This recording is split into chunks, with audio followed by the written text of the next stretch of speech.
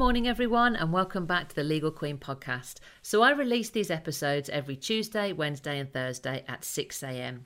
These episodes are recorded from my live Discord sessions where people from my community ask their questions all about family law and I try to answer them.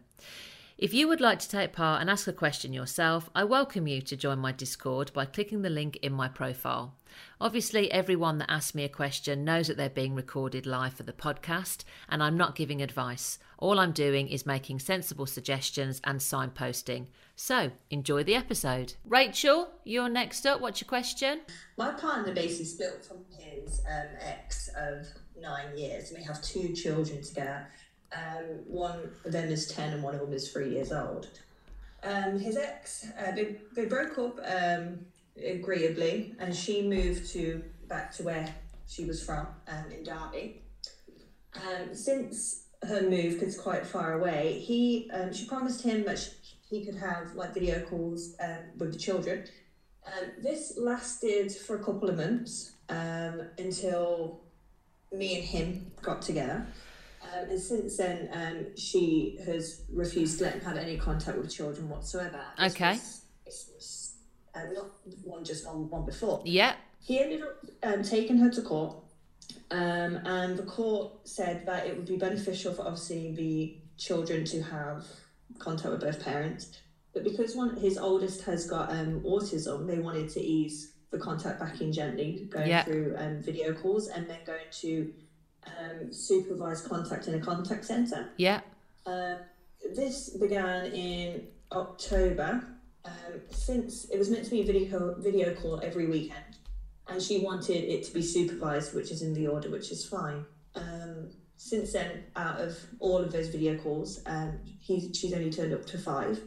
He messages her on a parental app every week. Okay. Rachel, sorry to move you along. Just go straight to your question, and if I need any more context, I can ask you. Okay. Okay, no worries. So basically, she has only turned up to 5 of the video contacts, saying their son is acting out. She doesn't want to put him through this, and she's had social services say he doesn't need to be part of the video call. So what's the question? Just go straight to the question, Rachel. Okay, so he basically has to set up the arrangement, the visitation at the contact centre, but he has to now take her back to court because she's not adhering to just the video. Can anything be done with her breaking this court order? And is there any point him now setting up the contact centre, even though she hasn't been reliable with the video contact? So I think that the question there for everyone else that's listening is, what do we do when an order's been breached? Okay, so absolutely, he can set in or ask the court to put in what we call a penal notice if she breaches it again. Obviously, I'd be wanting to question Mum upon return to court as to why she's breaching the order, okay? And why she's not making the children available at the contact centre. Because that has to be the safest form of contact if she has welfare concerns. So I think there's some challenges there. Depending upon those answers, will obviously dictate what we're then going to be asking the court for. But yes, essentially, is the answer to your question. Okay, and because obviously the court fee is quite expensive, and the court has ordered him to make the visitation arrangements in February, should he go along and set that up whilst he's trying to get the money to go back to court? Yes, because what he needs to do is keep trying. He's got to keep attempting contact. In order for him to satisfy the court, there's been definite breaches. Yeah. All right. Okay. Great. Thanks, Rachel. Bye. That's actually a really common question. Jack, I've got you up next. What's your question? What can you point to place with a 14-year-old that the mother's trying to say, don't want to see you, but you've been living in the house again for 6 months, over 6 months ago? So how can you convince the courts to put in an order? You would just tell them. I think we've spoken a few times now, Jack. You would simply tell them. Tracy, I'm getting. Yeah.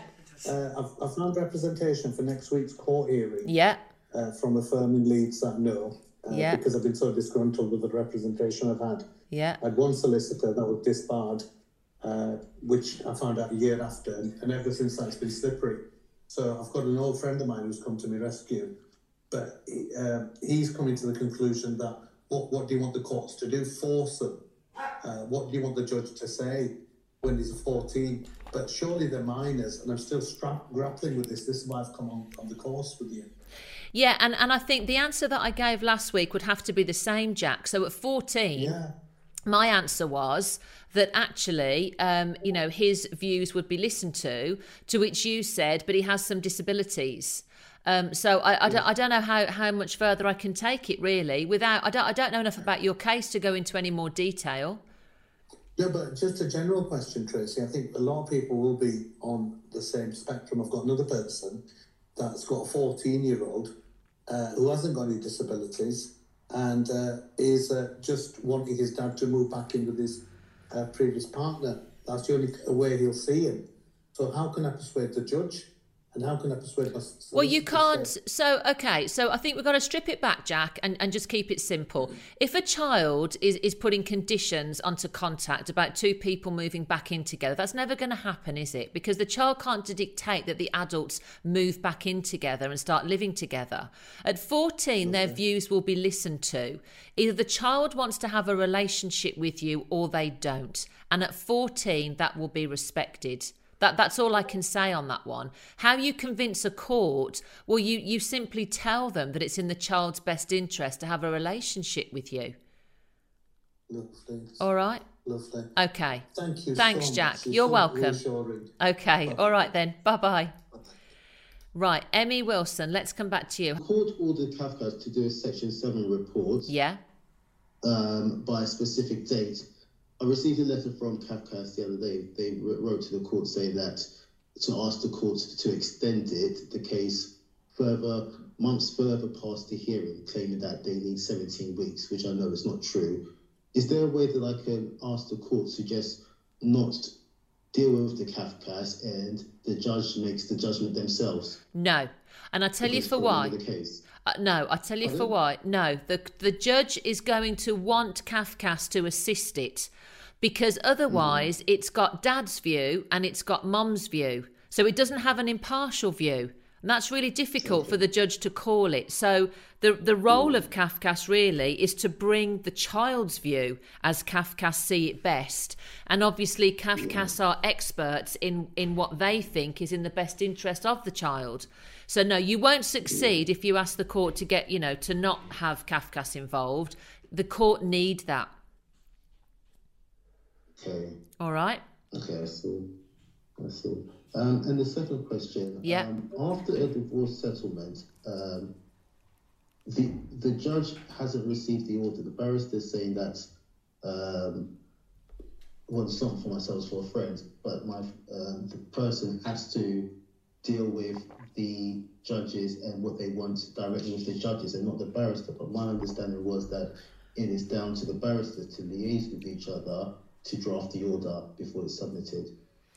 Yeah, so barristers will do that. They'll run it by each other, make sure this is my understanding of what we agreed at court. Is this your understanding of what you agreed at court? But also it will go to the respective clients as well, and then it will be handed into the judge. Yeah.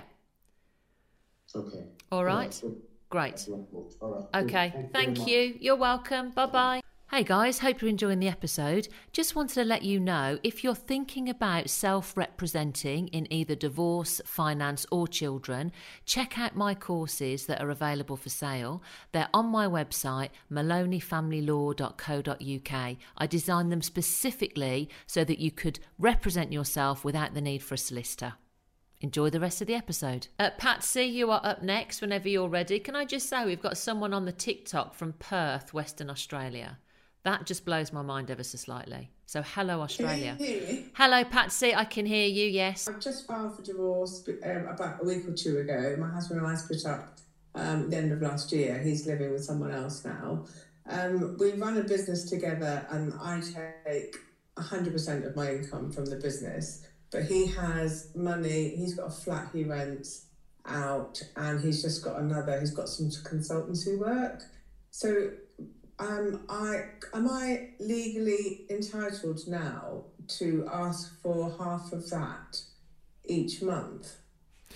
on top of what I draw from the business? That will depend on whether you need it, Patsy. So what you're asking me there is about spousal maintenance. Am I able to take half of his income to top up mine? Yeah. If you need it, you can certainly ask. I'm not saying you're going to get it, but spousal maintenance is based on need.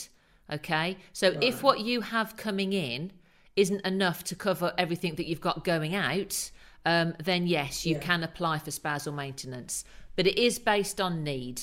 And what the court won't do is, let's say you needed £2,000 a month and you've only got £1,500 coming in. So your ask is £500 per month spousal maintenance. Then what the court need to do is look over at what your husband has. So what are his needs and what does he have coming in? And it might be that the court decide to award you £200 simply because he doesn't have that £500. Do you see what I mean? So it has the starting point is need, and then we will go from there, but we will also look at what the other party has by way of disposable income too. Okay, that's great. That answers my question. Thank you so much. You're welcome. Thank you, Patsy. Bye-bye. Okay. Ben? Okay, I've got 2 daughters. Yeah. So I have the kids 50-50 with my ex-partner. And I'm having to pay child maintenance. I pay for all the kids' clothes, their school food and literally everything. And I'm now having to pay child maintenance as well. Is that correct? I have gone back and appealed it and said, look, I pay for everything else. Why have I now got to give her maintenance? Where do I stand? So I've gone back to HM courts and tribunal services, but I'm still having to pay maintenance, even though I have the kids 50-50, 4 nights 1 week, 3 nights. Yeah, so we don't get involved in CMS, but what I would say to you is that CMS is a payment that's paid directly to the other person. So you've got a few questions in there, Ben. If you are paying for additional things because that's what you want to pay for, that may not be seen as child maintenance, okay? So child maintenance is a payment from you to her. That's it. Now, if you want to make the child maintenance payment, but then you don't pay for all the additional things, that's absolutely fine. Your other question about it shouldn't even apply because we have them 50-50, I can't help you there. That will come down to a CMS calculation. Right, okay. All right. Right, fine. So because I've appealed this at the HM court, so I've just got to wait for them to come back. Yes. Yeah. They'll set you a date and then you'll tell your story to the tribunal. Perfect. Well, all right. Appreciate it. Thank you very much. You're welcome. Thanks, Ben. Bye. Right, take care. See you then. Bye. Captain, I'm so sorry. I did not see you there. I always jump Captain up because he has questions for other people, guys. Nathy, I will come to you next. Captain, sorry, I didn't see you in the queue. What's your question? I've seen a lot of comments lately on your socials about prenups and postnups. Yes. And whether what the court see them as. I'm just wondering if you can explain. Absolutely. Sure. So prenup is short for prenuptial agreement. Postnup is short for postnuptial agreement. Pre means it's agreement before you get married, and post is the agreement after you get married.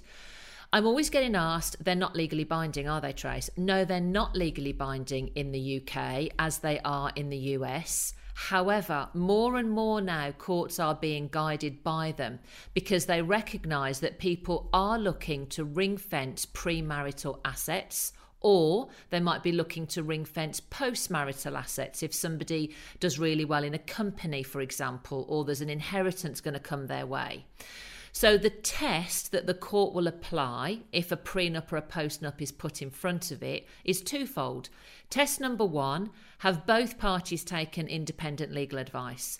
So long as the prenup or the postnup has been signed off by 2 solicitors, then that's great, we can tick that box. The second test is the judge will say, if I apply this prenup, will it be fair and reasonable? Are the contents of it fair and reasonable? And if the answer to that is yes, then actually we are finding that the courts will be guided by them. So even though they're not legally binding, they're really important documents. And I would say over the last 10 years, I have quadrupled in the number of prenups that I have done. So I would advise anybody to do one, regardless of the fact they're not legally binding. Okay, thanks, Tracy. You're welcome. And this is a question from Mum86. Yeah. It's children related. I've received court papers for a CAO with additional papers re DV and child abuse, all of which are fabricated. I am concerned that my ex has done this as I'm not sure what his intentions are. What I mean by this is why would someone put all of that unless they are wanting full custody? Anyways, what also concerns me is that he's only raised these allegations of abuse before court proceeding, and it's been nearly 2 years since we separated. I'm also concerned that he's abused his position within the police as he works on the DV unit. My question is, should I continue direct contact or stop in the interim until the first hearing, which is next month, as I'm afraid that now he will withhold my son from me. His solicitor has said there is no intention of doing that, but things just don't add up to me. Any advice or suggestions would be greatly appreciated. Okay, so sometimes a DV application is made for speed because they want to get a quicker hearing date. And as you all know, when we make an application, we are generally waiting 3 months to get a hearing date. So if you tell the court the children are at risk, then it could be a way to get a quicker date. Not the best thing to do, I would say that. I was going to say that perhaps they were looking for legal aid. However, if he's a police officer, then he's going to he'll be earning too much to qualify for legal aid. So it's not that. With regards to stopping contact, it's a difficult one. So my first reaction was absolutely not, because that wouldn't be in the best interest of the children. The matter's before the court, so allow contact to continue. Because if father is arguing or alleging domestic violence on one hand, or violence to the children or whatever it is, abuse to the children on the one hand, then why is he returning them home to mum? Okay, and this has gone on for over 2 years now. So I think mum's got a great defence there. However, mum then said he may not return them to me. If you honestly think that he's going to keep the children, not return them, then what you can then do is apply for a PSO, Prohibited Steps Order. And dependent upon what we don't know, Captain, from that question is when that hearing has been listed for. If it's listed for a couple of weeks, I would say, yeah, then perhaps think about stopping contact. Okay, so next month. So we've got 2 weeks until we get to February.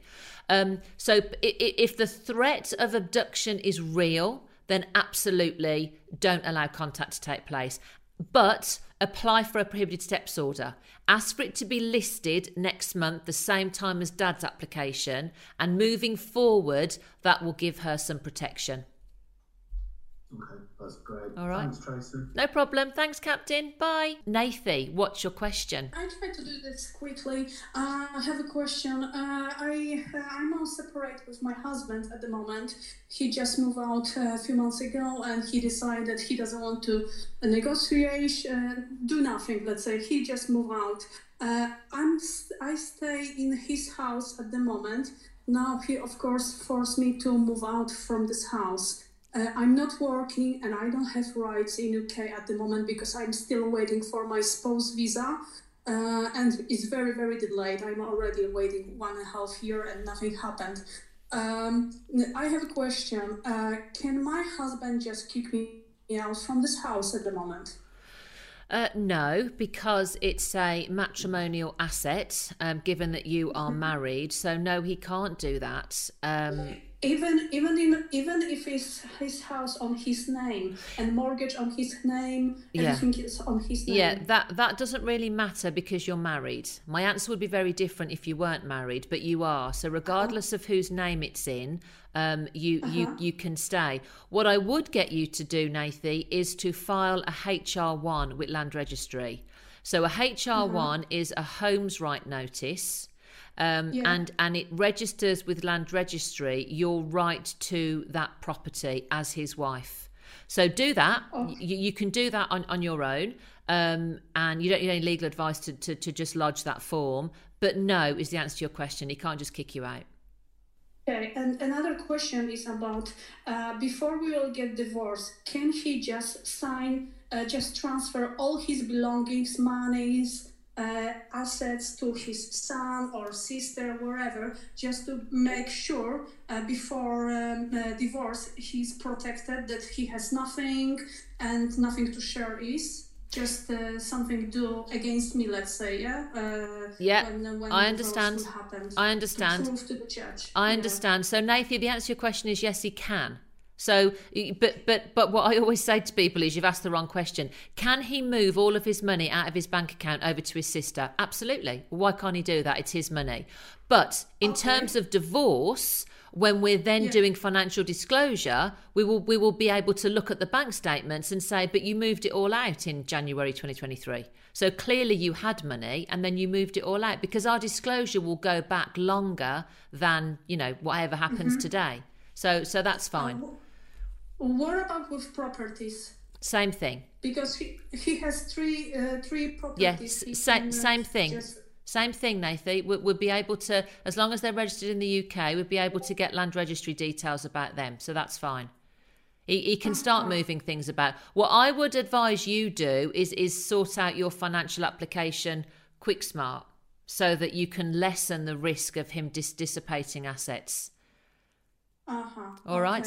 All right. Cool. Okay. Thank you so much. You're welcome. Thank you. Thanks. Bye. Bye-bye. Hello, Cheryl. Hiya. Hello. Can you hear me? I can indeed. What's your question? It's just on behalf of my mum. Yeah. So she's thinking of divorcing my stepdad. Yeah. However, she's due to potentially inherit quite a lot of money off my grandma, but she won't divorce him if he can access that money once they've divorced. Where does she stand with that? She's got to get a financial order, Cheryl. So if she gets a clean break order now, which is the financial order, and severs all financial ties, then it means he can't make a claim against her whenever she gets her inheritance. Okay. Does that help? And does he have to agree to that, or can it just Well, be if he, that's the best way to do it. If he agrees to it, that's great. If he doesn't, it just means that your mum has to make a court application. Okay, that's great. All right. Thank you. Thanks, Cheryl. Bye. Thanks, bye. G. Mara, what is your question?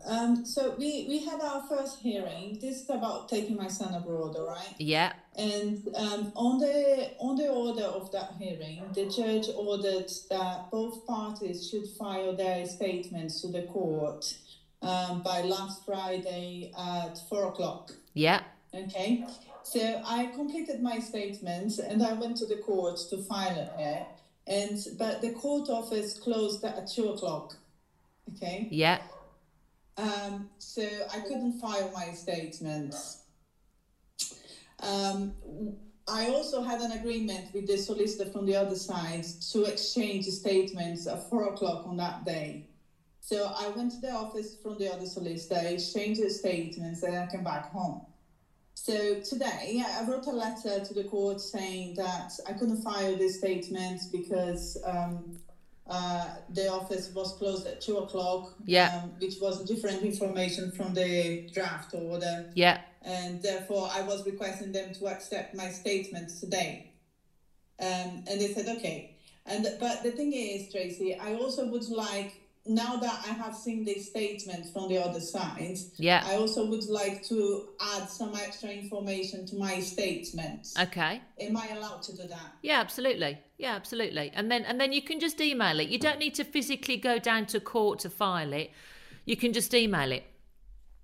Oh, I didn't know that. Yeah, okay. That's fine. So, but in order to add the extra information, do I have to complete any applications with that? No, you're just filing your statement, so it's fine. You can put the information in there that you want to. That's fine. But hold on a minute, Tracy. Just because I already exchanged a statement with the solicitor and I want to add something new on my statement to the court, would that not cause a problem? Well, you'll have to let the solicitor have the new one as well. Yeah, you can't file a different document with the court than what you've given the solicitor. No. So all you would do is you would email it to the court and email it to the solicitor and just say, this is my updated statement. That's all you're doing. That's fine. Okay. Yeah. Thanks. That's all right. Bye. Bye. Amy, you are next in. My partner has 2 children with his ex. And back in October, she stopped access after him having 50-50 for nearly 7 years. Yeah. So we applied to the courts. We've recently heard from CAFCAS.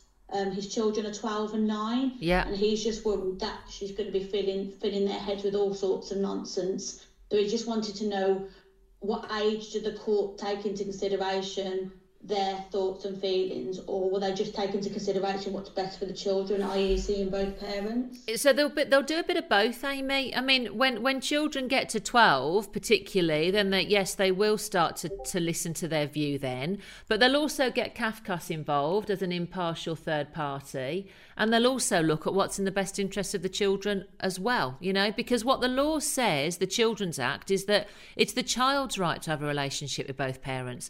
So they're going to be looking at all of those elements of it. Yeah, when it first all kicked off, he tried to contact the children and she blocked his numbers off both of their phones.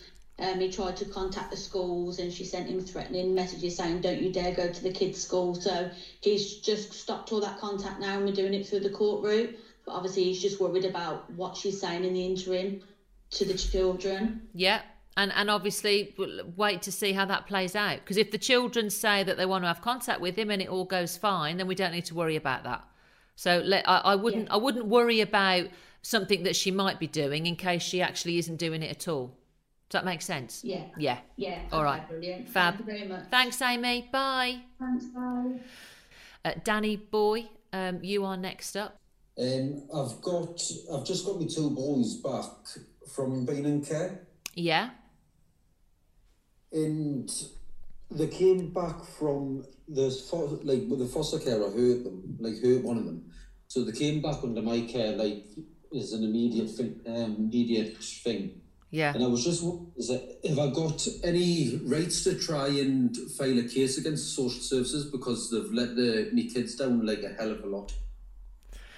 You can certainly, the starting point would be a complaint, I think, Danny. Raise the complaint and see what the outcome of that is, because that will determine whether or not you take it any further. So that's got to be your starting point, okay? See, because the thing is, if social services have done all of their checks, and that family passed those checks and that was a one-off incident that he got hurt, it might be difficult for you to pin that on social services. So I would raise your complaint first and see what your response is. See what their response is to you. That's your starting point. Yeah, it's just with that foster carer who had the beds.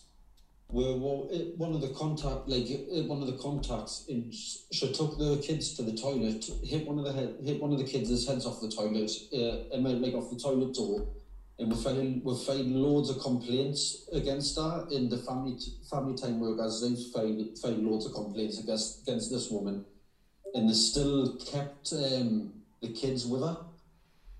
Yeah, so the kids were coming with scratches down the necks, underneath the eyes, the full lot. Make the complaint, Danny. That's because you've got to deal with evidence. So you make your complaint and you see what comes back in writing. Okay. Right. Great. I'll leave that one with you. Thank you. That's perfect. All right. Thank you. Thanks, Danny. Right, bye-bye. Emmy Wilson, you're next up. Hello. Is there a way that I could write to the court and just ask them about the Cafcass situation and say it's too long, it's too prolonged? Could they just they've ordered Cafcass to do it at a certain time, if Cafcass would just comply with that? That if they've set a date for Cafcass to file the report, then hopefully Cafcass will do that. If Cafcass needs an extension, I tell you now, the court will give them an extension. Why is it that you don't want Cafcass involved? Just because of the time it's taking? The last time, the Cafcass wrote a really bad report about me. They didn't do their welfare checks or anything, and I had to go through to the final, and just during the cross-exam, it was picked up on her admittance that she had failed to do her basic welfare checks and only sided with the mother. Okay. And it gets a bit... It's a bit hurtful or sad that for a man and a woman, sometimes Cafcass view it in a way where they feel that the child should be with the mother at sometimes and not the father. Yeah. I mean, look, the Cafcass court are going to want that report. There's no way around that, unfortunately. They're going to want that report. All right? And that's not to yes to what you said now. No. You can write into them, but I guarantee you the judge is going to want that report. Yeah. All right? Okay. Sorry about that. All right. Thanks. Bye. Francesca, hello. What's your question? Hi. So I've been separated for over 10 years now. Yeah. I did go and see a solicitor. So basically, my husband, I found out, was abusing my daughter. Yeah. He went to prison, and I went to see a solicitor then to ask what my rights were with regards to the marital home. Yeah. They told me at the time that he was still entitled to 50%. Yeah. Of everything. I've not been since, but I want to get divorced now, and I want to downsize. I have no idea where he is. My first question is, I didn't know if the law had changed with regards to people who commit such horrible crimes, and would he still be entitled to 50%? And then my next question would be, how would I go about finding him without kind of getting a solicitor involved if I don't need to? Okay, so the answer to your first question is that we don't really take into account conduct when we're dealing with a financial settlement. So that should answer that one. How you find him, I would start by exhausting social media and any friends or mutual friends that you used to have together, family, etc. You could then employ the services of an inquiry agent, and you can Google them and give them as much details as you have. And they don't charge an awful lot, and they can do some searches. And if you've what was that again? Sorry. An inquiry agent. So if you Google inquiry agent, they can do some searches for you, just with his name potentially and his date of birth. If all of that, if you exhaust all of that and you still can't find him, what you can do is apply to the court for what we call a disclosure order, whereby the court, using his name and his date of birth, will do a search with DWP. And if they turn up his address, they won't give it to you, but it will enable the court to serve him the papers so that he attends court for the finances. Okay.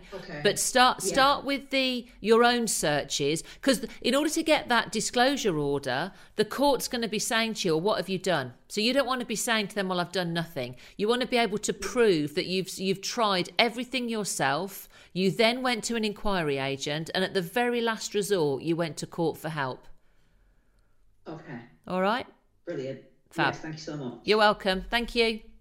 Mart, hello. You got a question for me? I have a partner, my ex-partner's paying CMS. He's never met my child. He's not on this birth certificate, so expected him to want a DNA test. He didn't request one, but now has blocked me on all social media or any ways of contacting him.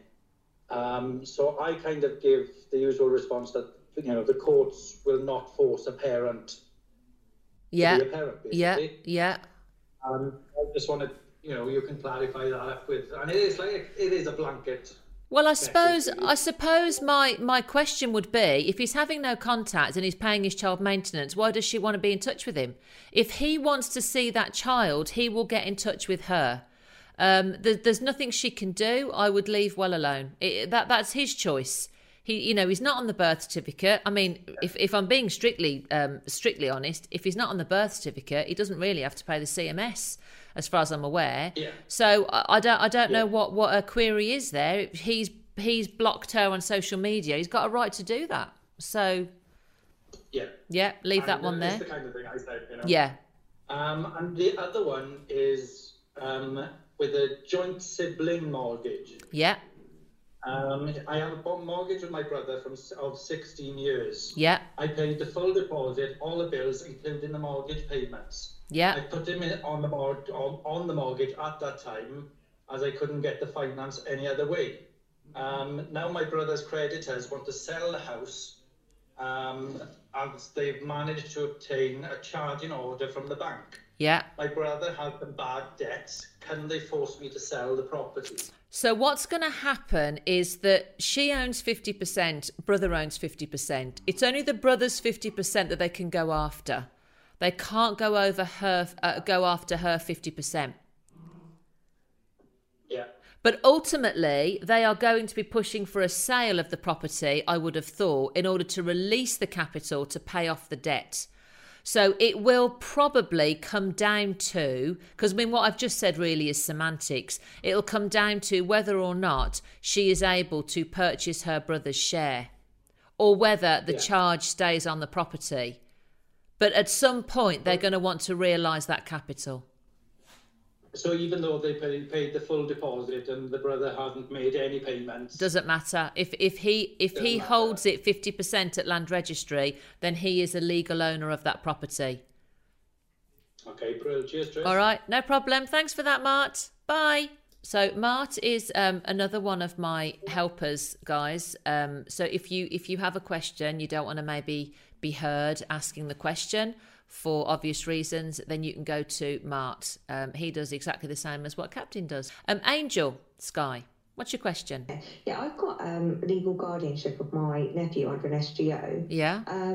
And the local authority ended up taking us back to court, I'd say May last year. Bearing in mind I've kept like all evidence of everything, but they're trying to say that we can't cope with him because he has a lot of extra needs and we've been asking for support. Yeah.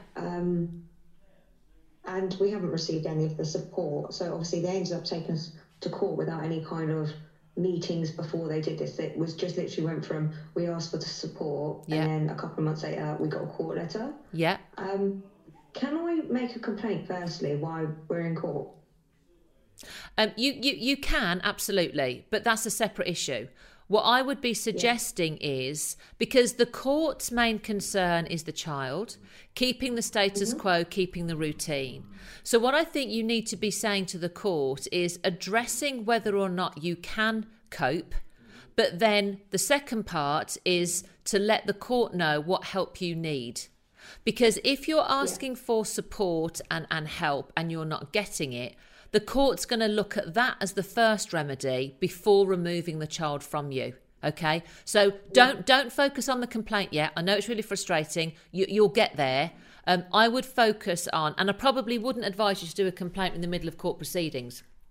But I would be saying to the court, look, we recognise that we need some help and support and we haven't been given that. So our suggestion of a remedy is this, and spell out to the court what it is that you need.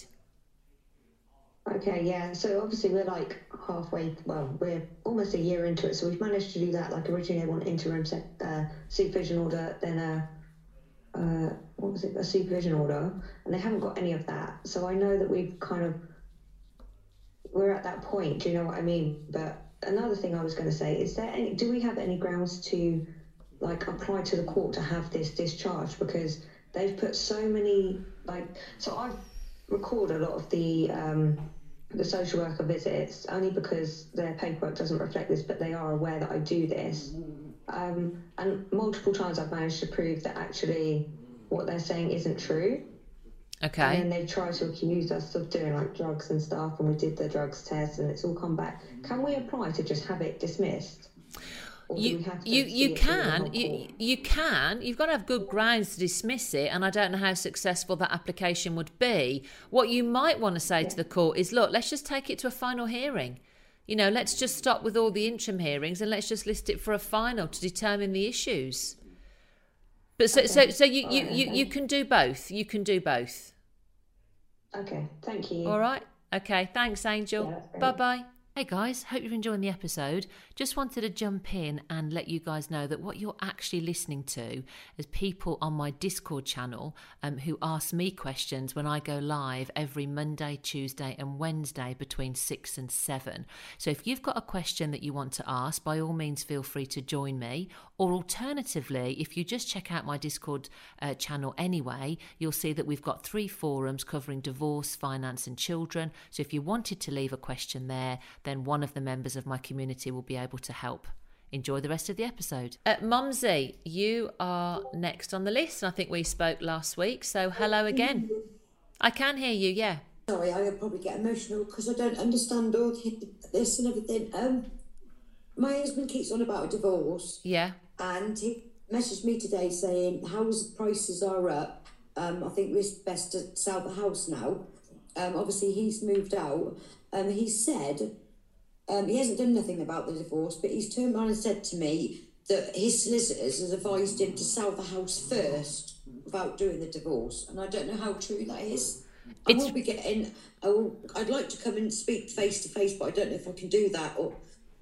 Yeah, well, the first thing I would say is that I suspect no solicitor has told him that, because he's not going to be able to just chuck you out. That's the first thing I would say.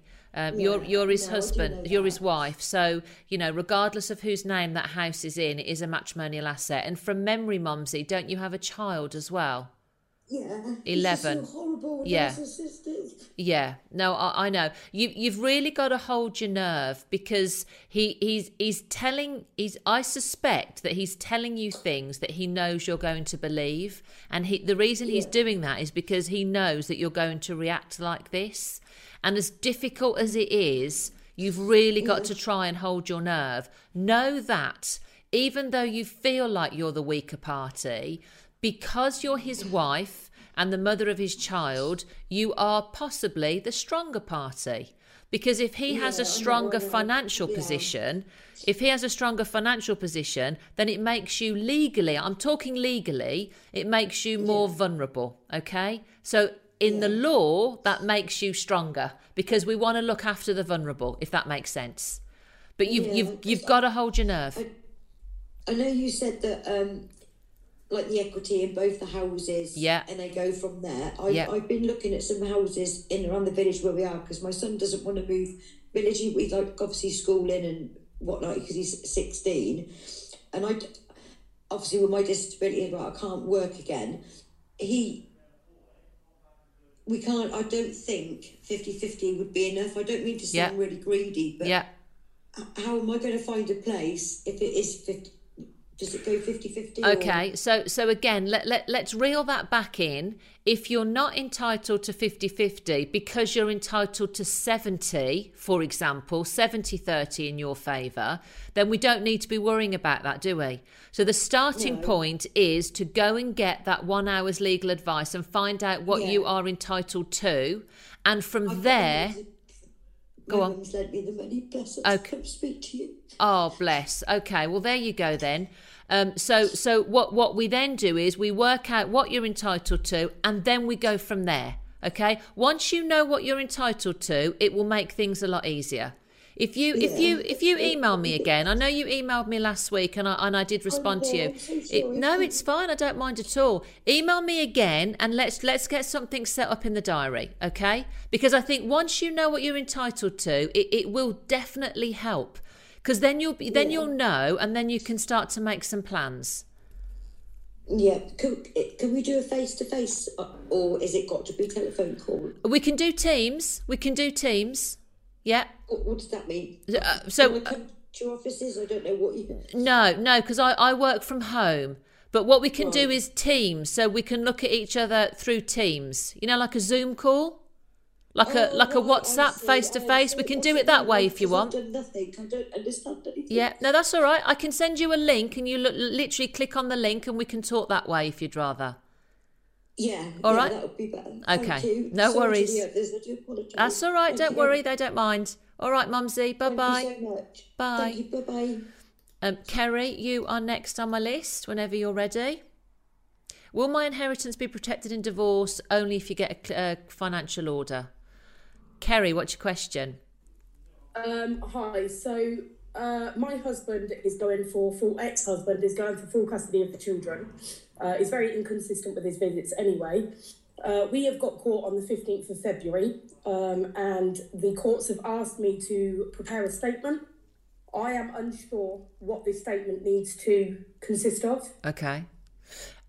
What sort of statement is it, Kerry? Does it say a statement or a position statement, or what does it say? It says by 4 p.m. on 7th of February, both parties must send a written statement to each other.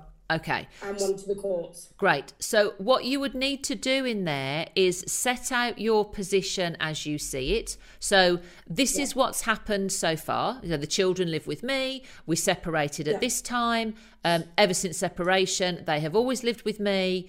This is the contact they've had with their dad, blah, blah, blah, blah. So give the court a little bit of a history, not too much. You know, you'd keep that to 1 page and have maybe, remember it's 9.5 spacing as well when you're doing a statement. So keep that to maybe 1 page, just to give the court a little bit of background, a bit of context. Then you'll go into the order that you think should be made that's in the best interest of the children. So then you want to say something along the lines of, and based on the status quo and the routine that we've got at the moment, I think it'd be in the children's best interest if they were to have alternate weekends or every other, whatever it might be, okay? And you would let the court know what your position is. And what you see as being in the kid's best interest. And of course, if you've got any kind of bad behaviour from dad that you want to mention, you'd put that in there. Anything Do I need to put proof with that? It helps. You attach exhibits to it. What I would say is only put bad behaviour in there if it's going to influence contact in the future, if the court need to know about it. So I'm thinking drug use, alcohol use, domestic violence. Are these children going to be at risk if the court don't know about this bad behaviour? So don't put things that have happened as isolated incidents in the past. You and him have had a row, he's walked out and slammed the door. Court don't really want to know about that. If there's any kind of welfare concerns because of bad behaviour, by all means include those. And then if the problem I've got is his on his court papers he's put down that I am an alcoholic, I'm a drug user, I suffer with mental health problems, bipolar. I've had to produce to the court something from the GP to which my GP said all of this is false. CAFCAS were involved. It only got to the stage of them sending me out paperwork to fill in. They didn't actually speak to my children and they closed the case and said that they can't find any. Basically what he's saying is all lies. So and then I think the last part now is obviously these statements. So there's a few exhibits there, Kerry. So you can attach your GP letter as an exhibit. So you can say that, you know, let's say he's the respondent. Oh, no, he's the applicant. So the applicant has accused me of using drugs, being an alcoholic, having a mental, like bipolar disorder. The court will find attached to my statement Exhibit 1, which is a letter from my GP addressing that I'm of good mental health and don't have any dependence on illicit substances, or something like that, okay? The letter that you mentioned, something there from social services, that there was no further action, add that as another exhibit. Sorry, CAFCAS. So add that as another exhibit, that CAFCAS, there's no further action there. Don't overwhelm the court, because the reality is that the courts have got to read it pretty quickly. So you want to make your point quickly and attach, you know, really good exhibits, and so that they can read it, you know, in sort of 10, 15 minutes. Sometimes people put like loads and loads of information in and the court take one look at it and think, I haven't got time to read all that. So make it count. But so that's the kind of thing that... Is it worth me getting the children's school to write a report to say that they're sort of excelling in school and they have no obvious signs, because he's put down that I emotionally and physically abuse the children? Yeah, absolutely. If the school are willing to do that, you could include their attendance record as another exhibit. You get them to school, you know, every day on time. It might be a school report that the children are doing really well. They're always clean and well presented at school. That's another exhibit. So that's the kind of thing. But don't over egg the pudding, Kerry. That's all I'm saying. No. All right. Brilliant. Okay, thank you very much. Well done. Okay, bye. Thank you. Bye-bye. Nathi, back again for another question. Not a problem. How can I help? Hi, and I have more questions, more technical. When you're getting divorced and both of us living abroad, can you do divorce in UK Or no, or just one needs to be here. Yeah, one does need to be here, or you have to have some property here. You have to have some ties with the UK in order for the court to have jurisdiction. Yeah. So we have one property. Means my husband has. But during the divorce, I believe he's not gonna be here also too, because he already live abroad, and I will need to maybe leave UK too. Okay. So I don't know how it's gonna be processed online divorce one. I think if you start the divorce here, then that's fine, because you know you're living here when it starts, so that's okay. And if you've got property, because that's a matrimonial asset, then that'll be fine. You know, you've got something that ties you to the UK, so that's okay. Thank you. Thank you. Thank you. Bye. Bye-bye. JD, you are next on the list whenever you are ready. It's my stepson and his siblings. So when he was 7, he ended up going into care, and me and my partner had to get him out of foster care, but we had to prove that he was the father. Yeah. He's now 13 and he's missed a family holiday already. Because we are really struggling to get him a passport, and we've been contacting the mother because she still has parental rights or responsibility, and she moved down south, and we were asking her to sign some paperwork, and then she had to go and get it co-signed by like a legal solicitor, right? And she had every excuse under the sun. She either signed it on both parts, or didn't get it signed at all, or just signed her part and then sent the paperwork back up. So what's your question of me, JD? Just wondering whether you know where we can go next, because to do what? What? So what are you looking for? Permission to take him on holiday, or to get a passport? To go on holiday. Okay, so that's going to be the C100 form, and you're asking for a specific issues order. Specific issues order. Yeah, if you download the C100, you'll see on page 1, it'll say, what are you asking for? Child arrangements, prohibited steps, or specific issues, and you'll tick specific issues. And your specific issue is that you want permission to take the child on holiday and or have a passport for him. Yeah, because another thing is that my stepson, he went through all of that court proceedings under the wrong name as well. Right. So we're worried that, is there a chance, even though obviously it's 6 years down the line, could she technically turn around and go, oh, well, I want my son back because the name that he's gone through? No. That won't happen. Essentially, it's the same child. That's just a typo. That's absolutely fine. Don't worry about that, Jade. That's fine. All right. Okay. Thank you so much. Okay. You're welcome. Bye. Thank you. Bye-bye. So guys, we've come to the end of another evening. That was a little bit frightful this evening with the TikTok. Thank you, Erin. And I just see that you're a secret listener in the Discord, so that's made me smile.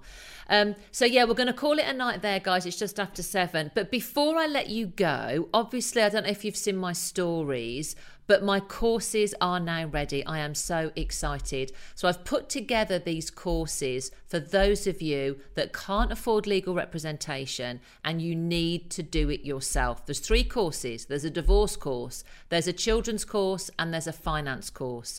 They'll all be available on Sunday through my website, so check them out. Paddy's going to be doing a load of Q&As with me this week, which we're going to be posting on the stories, but I'm really hoping that you guys get something out of them. Step by step, I show you the paperwork, I take you to the website that you've got to use, I take you through the legislation, really straightforward. So we'll talk about it a lot through this week, but I just wanted to drop that in there. Anyway, until tomorrow night at 6 o'clock when I'm back again to answer some more family law questions, thank you Discord and TikTok, for those of you that persevered, for joining me this evening.